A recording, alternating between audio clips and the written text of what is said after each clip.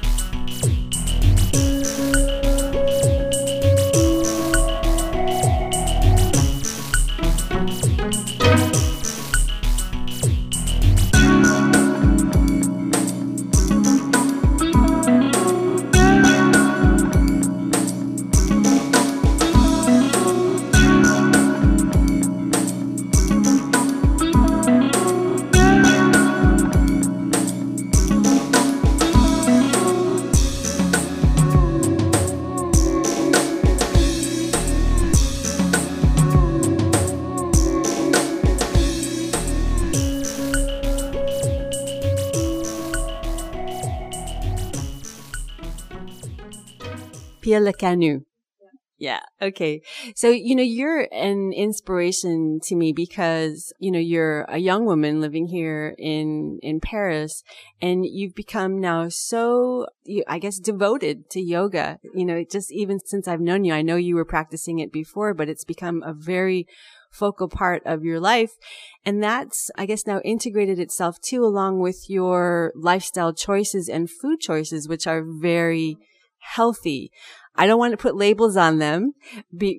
I want you to define that for us. So can you just give us what your philosophy is about healthy living here in Paris, including your, relation to food? I guess that the relation to food is really different from one person to another.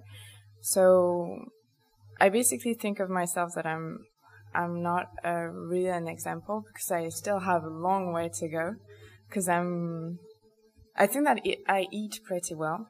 Like, I do not drink milk or I do not eat meat because for me, I think that they are going to, not to help me with the yoga because they are heavy for my muscles.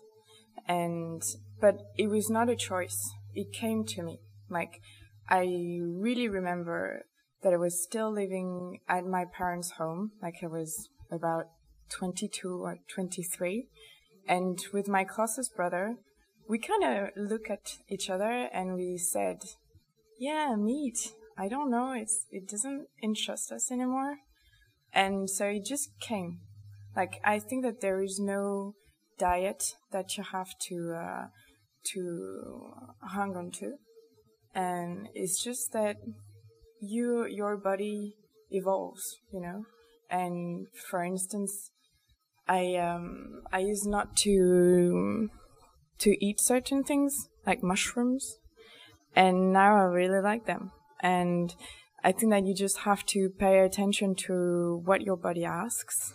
For instance, I know that I try not to eat salmon because it's one of the 4 fishes that are too much cultivated on Earth. And so I try to, but I still need fish. I'm not a vegan. So for instance, I eat sardine sometimes. And I just try to be more careful about what I eat. It's in yoga we call that ahimsa, so it's non-violence. So it's non-violence toward yourself. So I'm going to hear what my body asks for, but also I will pay attention to what I eat. If I had the time, I would go to the market more. I would talk to the people to know how they've cultivated their vegetables, or just how they treat the chickens to get eggs. So this is why I said that I'm not really an example, because I know that I could do so much better. But still, we have our own lives on a daily basis, so I try to do my best. You know, I think that we always have to start somewhere. And you know, when we indulge in comparing ourselves with others, we're always going to be ahead of some and fall short of others. So, you know, the fact that you're doing anything at all and that you're bringing such consciousness to your daily approach to life and nutrition and well-being is, you know, it's already a huge step forward. And I know you're an example to many people around you. You know, so there's one thing that's been brought up in conversation, you know, over the last, you know, few conversations, and that is, for example, we're just coming off the holidays, you know. How did you approach this with your family? Does your family have the same kind of dietary restrictions? You talked about your younger brother, but what about the rest of your family? Are they vegan? Do they eat sugar? Like, are you sort of singular or? I am only singular in the fact that I am vegetarian. Otherwise, my entire family eat meat, but very low meat. Like they just, they are very conscious about they do not eat meat every day. Like maybe, twice a week or so. Not so much. But otherwise, my father became diabetic in 1994. So I was only 6. So I was raised with that conscious of eating sugar could be bad for you. But also my father became diabetic because of stress. So his body, I think that maybe something he did not digest in his life made him diabetic, but that's my very own way of looking at it. And in 2012, my second brother, who is the healthiest man to me on earth, became diabetic too. And so we try to make our food be more interesting for our body. That means that no refined sugar, no white flour or wheat. Is that what you say? Mm-hmm. Something that you will be able to live with for a few hours. For instance, when I was a child, every night we would eat pastas, so that my father would not have a low wouldn't be low on sugar during the night. Otherwise, he would have to drink orange juice in the middle of the night, which was not very convenient for him. So I think that when my second brother became diabetic, something changed in our family because we started to pay a lot more attention to food because as my brother is very healthy, we were like, wow, this can happen to anybody. And it was very sudden. He lost 10 kilos in 6 months or something like that. So we were, he was aware that something was not going well, but he wasn't thinking that he was diabetic at all. And so this changed. Like, now I know that if you have the kindness to offer me a macaron, for instance, in the middle of the afternoon, I'm going to say, yeah, that's very nice, but no, because I'm afraid of getting sugar not at the right time of the day. That's kind of, it might be stupid, I don't know, but actually it really changed my mind because I don't want to be a diabetic at all. Well, it shows too that you're in communication with your body, like you talked about, before. There's someone I listen to, I've bought several of her courses, and she talks a lot about, it's like a coach, like a healthy living coach, or she talks a lot about, ask your body first what it wants. Like if you have a piece of chocolate cake in front of you, ask your body if you really want that, and listen to what your body says, so it's, and she's not shaming anything. Like sometimes maybe your body says, yes, that chocolate cake is going to be good for me. But, but a lot of times maybe it's going to say, no, maybe that apple is going to be, maybe more what I really want. And, actually I have a cousin who was just, she's about my age, and she was just in the last few months diagnosed with diabetes, and she's very healthy, and she's never had any kind of a weight problem or anything. So you're right. It can strike anybody. So, I think this whole trend towards really, again, being good to ourselves is such a good trend to be on.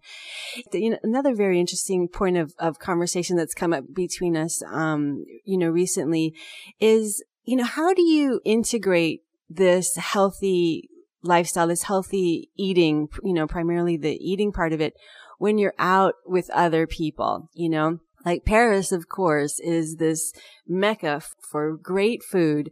But I'm not by any means a vegan, but sometimes even for me, some of the plates are just so heavy, and they're very difficult to digest.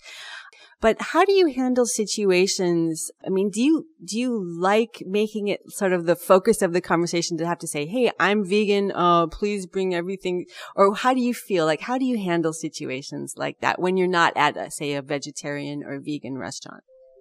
I'd say that maybe I'm not the most interesting customer for restaurants because I will never eat the 8 courses menu.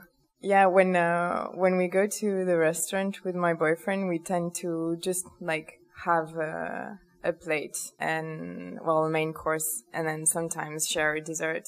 So we just keep it light, and I guess that as I eat fish and just no meat, it's not so difficult for me to find good food in Paris. But the truth is that I'd rather go to an Asian restaurant rather than a typical French restaurant because they just use too much butter, way too much butter. And otherwise, I think that many of my friends now are very aware of what they want to eat, and sometimes, we just indulge, and then we do not try to make it so complicated. And then, maybe that I think I can annoy some of my friends, but maybe it's also something that you have to be more open-minded. I do not try to convert people not to eat meat, and people should not try to make me eat meat, and that's it. And we just try to focus on the time and not what everyone is eating in his plate. I mean, I was raised like this. Do not stare at the other people are eating. Yeah. Yeah, I mean, it's true. It's just respect, right? It just comes down to respect. Yeah. That's a good tip about the Asian restaurants. That's a very good tip. And there's so many wonderful, like, Japanese restaurants all around, like Place de l'Opéra, and then the whole Chinese quarter. There's the Mandu Bar. It's near Saint-Lazare, so it's a little bit up north, and the kitchen is open, and the food is very delicate, and you feel that there is basically no oil. It's all steamed food, or raw food, and they are so accurate. Their gestures are so beautiful to watch, and there is no fuss. It's one of the best places I've been to, and we really like to go there. Mandu Bar. I'll get that address from you afterwards, and I'll note it on the blog. One of my downfalls, I have to say, you mentioned a macaron a few moments ago, and that's been the pastries here have been one of my downfalls since I've lived in France. And, thank goodness for a work assignment I guess about last year, I was asked to compile a list of best pastry shops. And this time around, I decided to seek out some of the no gluten, like the gluten-free, but also some of like the sugar-free pastry and chocolate shops. And what I was so pleased to find is that there's really a trend here. So, I mean, I found, I'm sure you know of Helmut New Cake. Yeah, because they've been around for a number of years now, I guess, since I think 2012 or 2011. I mean, quite some time. But then I found another one called Foucade, which is also by Madeleine.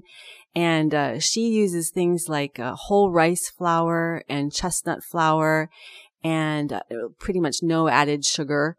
And she is about your age and, just a fit and very slender entrepreneur who's deciding to create and offer fine pastries at a wonderful pastry shop in a fashionable district of Paris.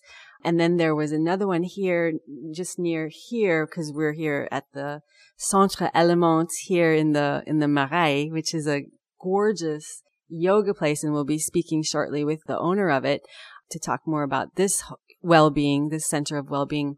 But there's another place close to here called Eugène, which is easy for me to remember because that's my father's name. But that's also, like, their tagline is, it's so good, it's not just for diabetics. And they put no sugar in their chocolates and no sugar in their pastries. And it's very, very surprising. It's like when you eat it, you would not even realize that it's a no sugar place. So those are just like a couple of the places that I found and singled out basically because they're pastry shops. But I know that there's a trend of gluten-free restaurants here though too, like one called No Glue and a couple others. Not to throw you the ball all of a sudden, but are there any other places that come to mind that maybe you might want to mention? Yeah, sure. I often go to Kos. It's in the 9th district. There is no mention of gluten or sugar. It's just that the little restaurant, which is open during the day, they work with their shop. And you feel that the vegetables are really fresh and the menu changes every day. But it's just I think that there is 1 or 2 main courses, then 2 salads, 2 soups, and 2 desserts, and that's it. So you know that it's not a 50 choices menu. I really like that place. And also, I guess there is Season too. I think that you went there. No, it's in the 3rd district, and it's very easy food. For me, it's the food that they make when you have understood what are the expectations of today. So it's healthy. Like it can be hummus or avocado, smashed avocado, which is very easy. And yes, It's just that you don't have to make it complicated. The best food is the easiest one. It's just that you have to pay attention what you buy. And I guess that when you were talking about no added sugar, when I go to the supermarket, it was actually one of my brother who told me that it's just that you have to pay attention to the milks. For instance, the almond milk, if it's not written no added sugar, then there is added sugar. And we live in a society where we were born and raised with sugar. I mean, like all the advertisements, for instance, the Kinder Surprises or things like that. We've grown up with the idea that comfort was related to sugar and grassy stuff. But I feel more comfort eating almonds, for instance, than milk chocolate. But it's true that, for instance, when you travel, it's so much easier to buy something with sugar in it. Like, I mean, I was in Amsterdam a few days ago, and I bought chocolate for a friend, and it was milk chocolate with peanut butter in it. But I mean that you don't have to be so strict about sugar. It's just that maybe you have to find when to eat that sugar. For instance, you're going to eat chocolate. Maybe there will be sugar added in it, but if you eat an apple afterwards, it's going to help your body digest it better. I'm Paige Donner. You're listening to Paris, Good Food and Wine. Those are some nice tips. Yeah, those are nice tips. And we're in the January show. And are there any quick starts? Are there any quick starts that you can give to any of the listeners in terms of starting the year off in a healthy way, and maybe with a mind towards it not being so difficult that we don't keep on with it, you know? I mean, we spoke about, just before starting the interview, we spoke about oysters, and I know that oysters here in France are such a traditional food for the new year. And thank goodness too, that's another thing I've come to love since I've lived here. I was never a big oyster fan in the States. I don't know why, but here the oysters are just fantastic. They're so good. And I was thrilled to find out too, recently, that oysters are so good for you. I read an article, somebody told me, and so then I read up on it, and apparently they have like all the nutrition value that you need, in like 6 oysters and you're good for the day pretty much. But are there any, so aside from like eating an oyster a day, which is maybe not that practical, but but it's also expensive. It can get to be an expensive habit. Yeah, you're right. But are there any other tips maybe off the top of your head? About oysters, I definitely think that the best person in Paris is William Ledeuil. Definitely. I didn't eat any oysters before, but I started eating oysters in his restaurant, the Kitchen Gallery, because the way he prepares it definitely changes the taste. And then I'd say that to me a basic rule for my food is to make it colorful. For instance, when I eat in the morning and I tend to eat fruits in the morning. If ever I have a banana, an apple, and a pear, I'm like, I'm gonna eat white. So I just tend to add like a kiwi and then a goji berries, just to try to make it to play with your food. And then I'd say it's not really about what you're going to eat, well, a consistent food, but it's rather about winter. In yoga, the Ayurveda rather, they say that you should eat during winter something that is going to heat your body. And so there is cinnamon and curcuma. Curcuma a lot. And there is this place in Montmartre, which I love to go to. It's called Tabac Café, or Café Tabac. Yeah, it's Café Tabac. The owner is just, he's so kind. He's definitely the kindest man in that neighborhood. It's called Frédéric. And he has this golden latte curcuma. So it's not made with milk. It can be coconut milk. And it's just warm, and they say that if you put curcuma in on your food, you're going to feel better. It's type of food, it's type of a spice that you can eat during winter. It's going to help your body live through the winter, through the cold. Well, that's a great tip, and I'm going to find out where I can. I'm going to note that address down too, and also maybe find out where I can buy some of that spice here in Paris. I'm sure you'll be full of good tips, which I'll note on the blog. Well, I want to thank you so much for sharing. Just sharing how you're evolving. Makes sometimes we can get inspired by people, and it makes our own evolution a little easier. So thank you so much, Pia. Thank you, Paige. It was very nice. Thank you so much. I'm Paige Donner. You're listening to Paris, Good Food and Wine. The show is produced and broadcast from Paris, France. It's Paris's first ever homegrown English language radio show about food and wine. Next up is Centre Element's founder and owner, Xavier Chabeur. More than a yoga studio in the heart of the Marais, this is a center for well-being. And as its name implies, it's dedicated to the essential elements of well-being: air, water, oxygen, and a healthy flow of good energy.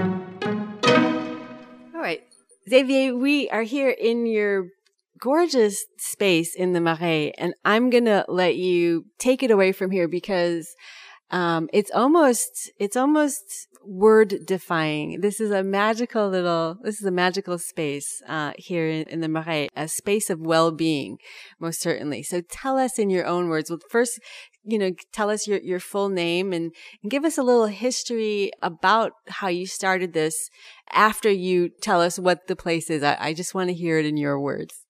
Well, thank you, Paige. This place is, we got it from our dad, who was an architect. He's the one who designed the whole places. It was meant to be his architect studio. Unfortunately, he passed away 2 years ago. And the idea was in my family, like, what can we do with it that would, in the same time, honorate him, and on the other side, give us a project that we're proud of. So the whole idea of doing something about well-being came up kind of naturally. At first, we were looking for people to rent the place, and a yoga teacher came, and he looked so amazed by the whole setting and how it looks like, and that's what kind of triggered the idea. Me being very open-minded and loving to do research, which was my previous job, I kind of took all the things I could find about well-being, but especially all the problem that we have about living in cities, meaning the pollution, the need to detoxify the body, but especially to oxygenate the body. And that's what came up, and we built up the idea of the center element around that. It's true because when you walk in here from the outside, I mean, we're on Rue Guillemette, which is, I mean, you sort of can't be more in the heart of the Marais, than here. And it's a wonderful, small little street, tucked in between the park on the one side and Rue Vieille du Temple on the other side. It's gorgeous. And when you walk in, I think initially you're sort of drawn into it as being a yoga studio. And yet, when you come in and you start to look at the things that you have here and some of the philosophies that you're embodying, you see that you're playing with more than yoga. You're playing with well-being, a center of well-being, which is pretty much exactly what the name of this is le centre élément, like center of elements. One of the things that you do here, and I've just, been learning from speaking to you, is you're very engaged in the health of the body through water, through balancing the water that we ingest and the water that is already in our bodies. I mean, we're 80% water, the human body, something like that. I wanted to see if you'd talk a little bit more about what are some of the things that a person can talk to you, can learn from you and your center here about water. Water is life, and how we can balance that in our own bodies. When you look at water, what we talk about the importance of water, it's not how pure it is or how many minerals it has inside. It's actually the structure it can take. That's what really interesting with water, and was first introduced to the mainstream media by Emoto, a Japanese scientist, with the frozen snow. I don't know how you say it in English. However, he demonstrated that the structure of the water is what matters for the information that's carried by the water. When you look at in the term of how it helps us with the body, when you look at, for example, the blood system, we know that the heart is not strong enough to carry the blood everywhere. There is other things that make it happen, including the way the blood is structured and the balance of positive and negative ions in the body, which helps the blood to circulate. The other thing that's interesting with water is it has an impact on how the energy of the body flows. It helps to conduct electrons, it helps to conduct photons, both are essentials for life. For example, in our cells, we have the, let's say, like the energetical engine of the cell, which is called the mitochondria. They work essentially because of the light that we get. The exchange of nutrients also in the body works because we have a balance of positive and negative ions, which make them come in and out of the cells. And everything is related to the quality of the water we have inside. Because when we say we have, between 60 to 80% water in the body, on one side is true. On the other side, if you look in terms of atoms, we have, for 100 atoms in the body, 99 is water. So that tells us that water is actually what makes us, and water is sensitive to magnetic field, for example. So it will change structure all the time, depending on what's around us, what we do with it, how it travels. That's why the center element, we understood how critical it is, and we know that good water is not just buying Evian from bottle. The problem is how you structure this water, and the impact it's going to have on your body, on your well-being, and so on. I'm so glad, Xavier, that you brought up Dr. Emoto. I remember when that book came out and I saw pictures of the glass of water with the words, thank you and love on them, and how the crystals, the water crystals, when photographed under a magnifying lens, were just perfect. They were beautiful. They were like perfect snowflakes. And then that same water, with the energy of hate and anger around it, became this deformed. I mean, that book, deformed molecules, these things that were just ugly. And I'm so glad you brought that book up, because I remember seeing that, several years back when it came out, and it was such a huge aha moment for me. And, that's something I try to practice at home. When I think about it, I try to write love on my water containers and things. But you have something here that it seems like too, that you can sort of add to water to help oxygenate it. And you also spoke to me a moment ago about helping to filter out some of the aluminum and the chlorine and things like that. What can we do, tangibly? What are some practical tips on what we can do to infuse the water that we consume on a daily basis with positive energy? Well, I think the first thing to start is to install a filter. You don't need anything fancy. You don't need necessarily to put reverse osmosis filter, which is it's good in a way, but on the other side, it takes all the mineral away, which helps building the structure of the water. Because as I said, what's important is the message the water carries. Then once you have your filter in place, you can add something that generates vortex. Because water in nature likes to travel through vortexes. That's what we understood thanks to an Austrian guy called Victor Schauberger, was one of the first to notice that in river, how the vortex are created and how the vortex actually generate the life in the water. This is also what a French doctor called Guy de Longchamp has created. This is the device that we installed here. So those things come with a little bit of a price tag. Not everyone can afford it. However, you can buy small vortex machines that you can use for your own little water, which is much cheaper, or even moving the water around in your glass also help restructure the water. And as you said, and with the research from Emoto, we also know the words, but especially the way we feel, impact the water. So sometimes just taking time to talk to your water before you drink it. I know it sounds stupid, but if you feel the right feeling, it's going to communicate to the water and help it restructure it also.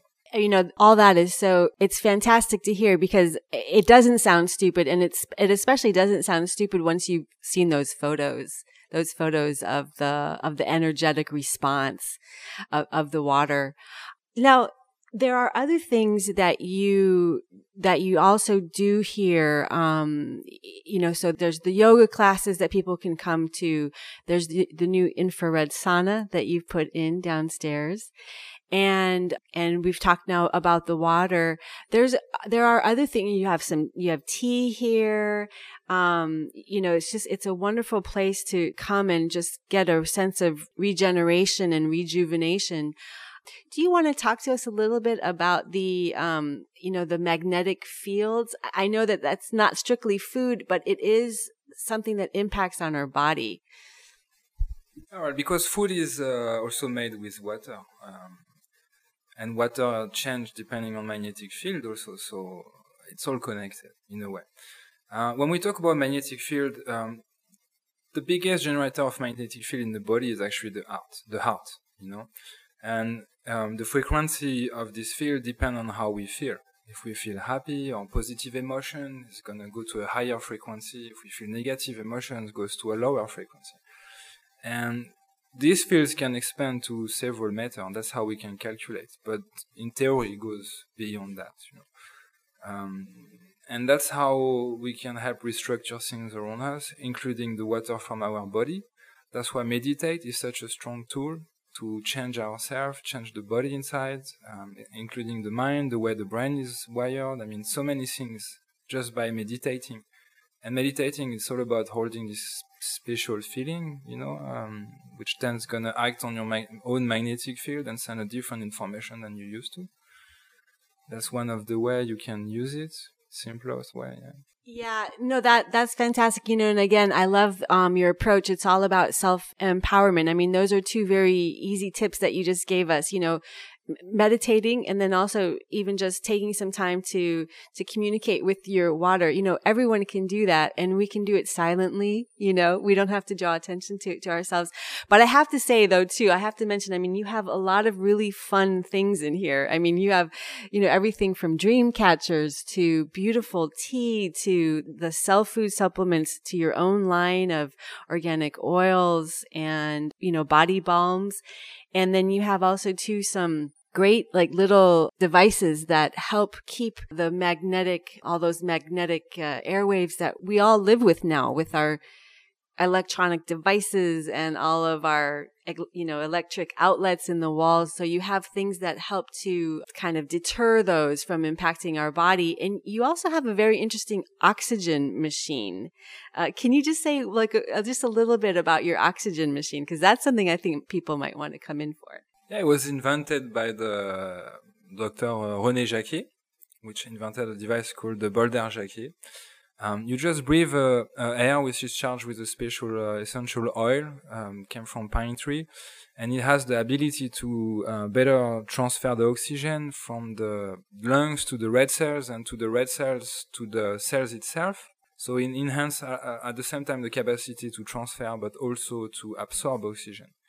That's really good because we offer that to every client who come for yoga class, for example, and just 1 minute is enough to start a cycle of getting better oxygen. And we think oxygen is the key for many, many things, you know. That's why it's also at the heart and the center of what we do here. And the way it works is it's just simple. You just sit, close your eyes, breathe the air for 1 minute. You already start relaxing, actually, while you do that. And you instantly feel the effect.